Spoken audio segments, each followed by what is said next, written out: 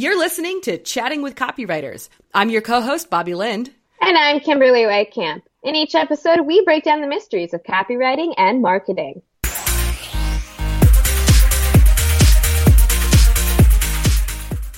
You are listening to Chatting with Copywriters, and in today's episode, we're going to talk about the importance of social proof.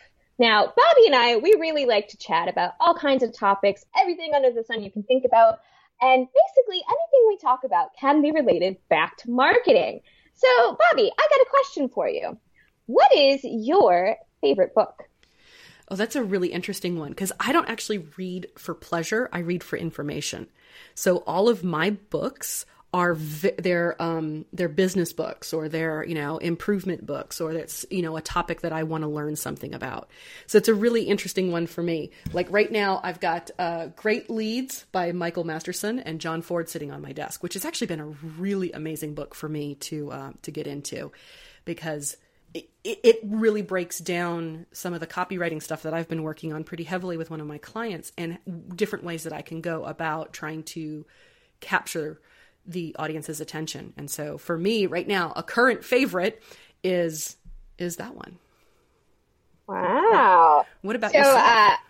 Unlike Bobby, I love to read for pleasure, but I also like to read for information. I start my day every morning with reading for 20 minutes out of a business book of whatever one I'm on currently. But one of my favorite books, right? I read so much that I don't want to offend any of my books by saying I have a favorite. But one of my favorite books is The Martian. And I'll tell you why. Because for one thing, it's such a good read that even though it's one of the longest books I've ever read, I almost can't walk away when reading it. Like, I know what's going to happen next, but it's so well structured that I just want to keep going, right? I want to know what's going to go next. I want to know what's happening next. And the other part of it that I really like is that it blends science with storytelling so well. And that's one of the things that I need to do a lot when writing for my clients, because a lot of them, they're technology or software companies, and they've got some really technical stuff. But the way that they're going to draw people in is to paint that story, is to tell that story. So with the framework of The Martian, it's almost like reading a great sales letter that you just can't put down. You have to keep going. And the way the structures of the chapters are is that everything is a cliffhanger, even if it's not a true cliffhanger.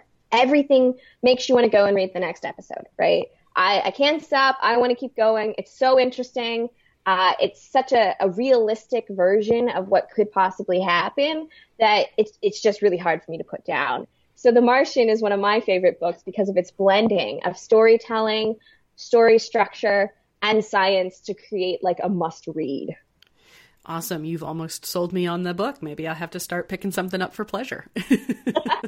And the really fun thing about it is that it wasn't done in a traditional method.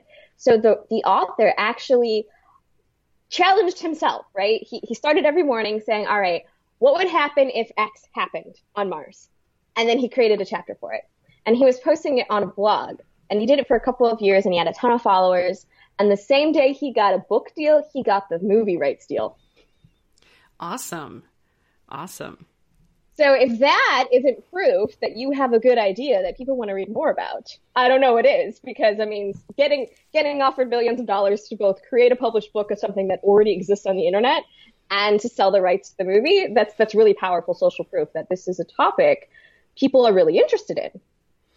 Well, and social proof kind of comes, everybody does social proof all day, every day, right? When you walk around wearing the clothes that you're wearing, your hairstyle, your, just how you communicate and talk to your friends and your family, it all becomes social proof. That's the way things were done, before the age of the internet.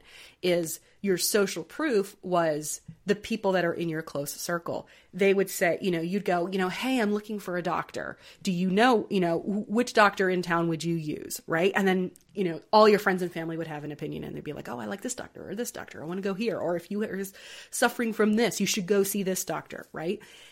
Social proof has changed though. in today's day and age where, you and I can be having a conversation about books. And I do this with my sister all the time. I love to name drop books because she will go pick it up and read it.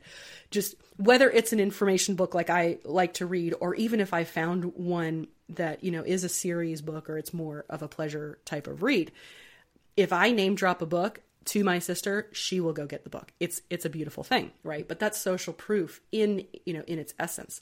And in the internet, it's done very differently these days.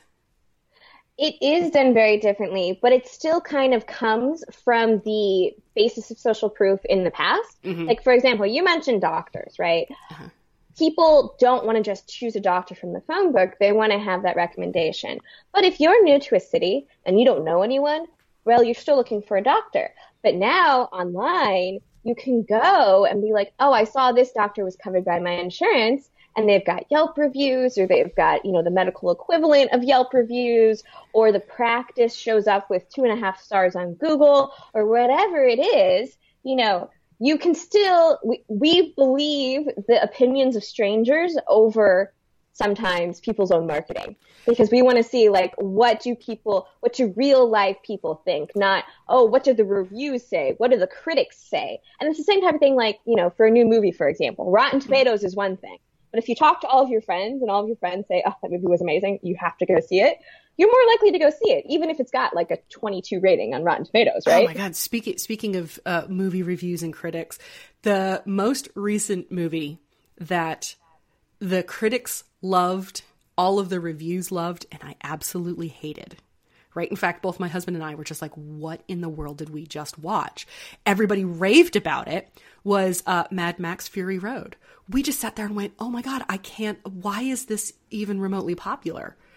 I mean, even a little bit popular, but we seem to be in the minority there where, but the first thing he did was he always likes to go watch the reviews. And in today's day and age, reviews equals social proof. I mean, it is the most effective type of social proof that's out there.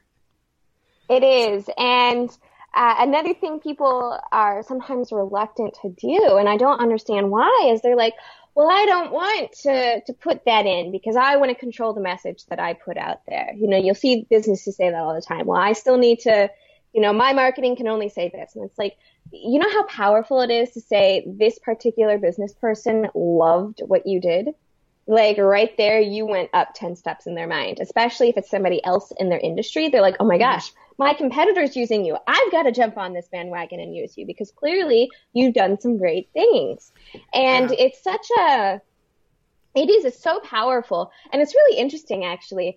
You'll see a lot of reviews now that are screenshotted, right? Yep. People are taking it that one step further. It's not enough for you to just write the copy of a review and put it in a sales letter. A lot of people now are taking screenshots of, Facebook reviews, or they're taking screenshots of the review somebody filled out. Well, as somebody who's been in marketing for nearly 6 years now, I don't necessarily trust a review that is written on somebody's website. Even if there's a spot where I can submit my own review for the product on their website, I don't necessarily believe 100% the ones that are there. Why? They're all 5-star reviews, Yeah. Or there's 1 4-star review, right? There are very few products in the world today, very few, that true reviews, true social proof has nothing negative to say about it. Now, it can be overwhelmingly positive, but there is always one person. There's always one person and they're always vocal, that whatever this product is sucks. And so they'll give it a 1-star review, or they'll do the review that says, oh, I wish I could give this a negative 1-star review, right? And I actually look for that in any product that I buy, especially if it's a new product that I don't know the company, right? Because that's what makes the reviews feel real. Is I go looking for, what do people not like about this? And it's okay if it's, oh, the price was so expensive, right? One of my favorite negative reviews to see is that somebody thought that the price on whatever I'm looking to buy was too expensive. Because that in and of itself, if the only thing you can say about a product is, it's a little bit more expensive than I wanted to pay, If that's the only negative review you have about it, that's actually a pretty decent product, right? And it also shows that, look, maybe somebody didn't want to pay that much, but they did pay that much. And they have nothing else negative to say about it. Exactly. So it's really giving you that proof that, that's the negative, is maybe the price is a negative, but clearly it's not too much of a negative because somebody went out and bought it. And that's something else. I like that you brought up the negative reviews, because a lot of companies, they're like, how can I suppress negative reviews? I know somebody, that's like what they do, right? They help companies bury the bad reviews so that your Google results are all positive. And it's like, you need that balance, because people know you're not going to please everyone 100% of the time. It's just not possible. But also, you kind of want to know, well, okay, that's a negative for them, but it's not necessarily a negative for me.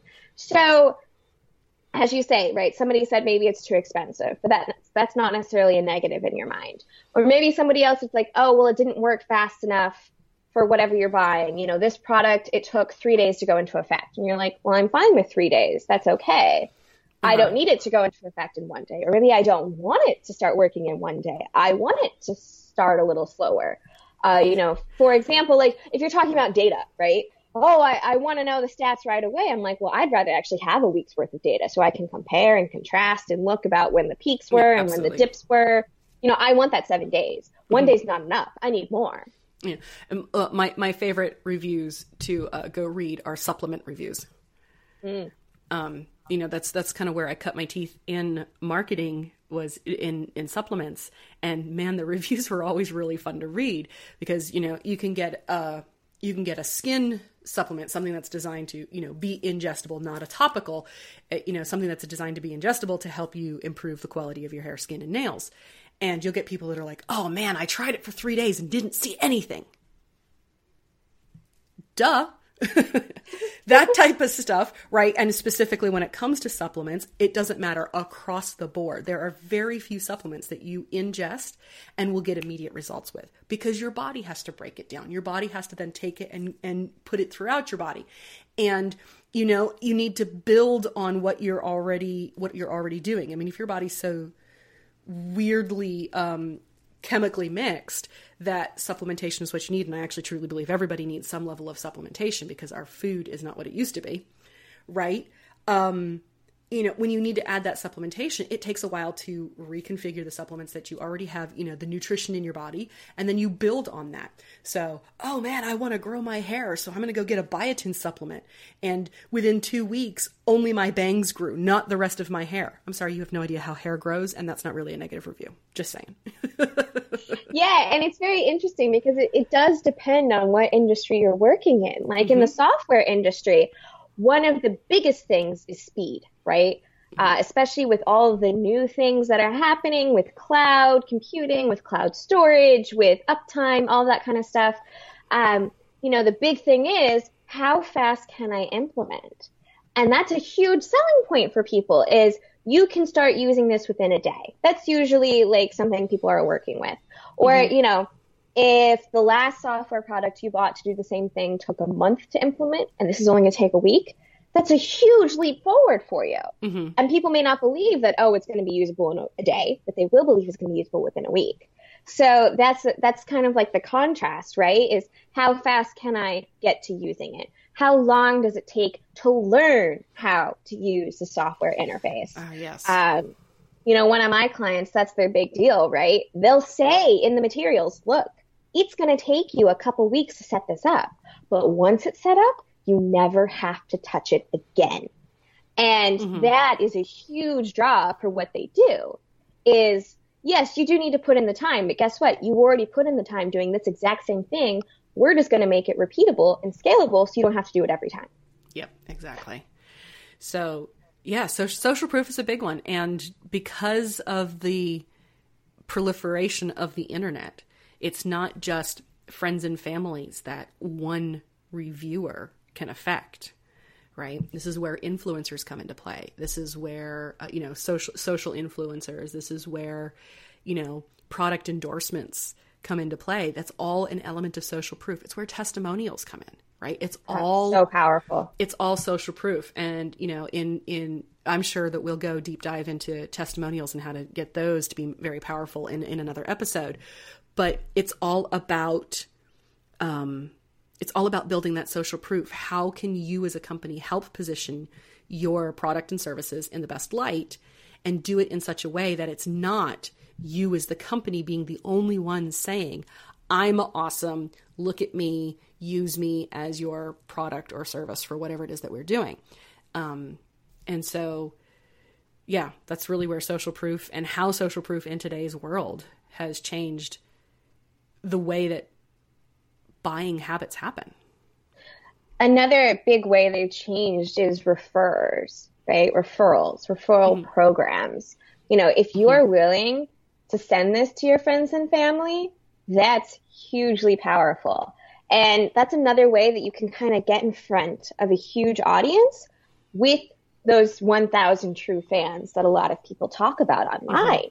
Is, you know, you offer to put them into a referral program. You're like, you know, if you like this, let your friends and family know. Here's a single link, right?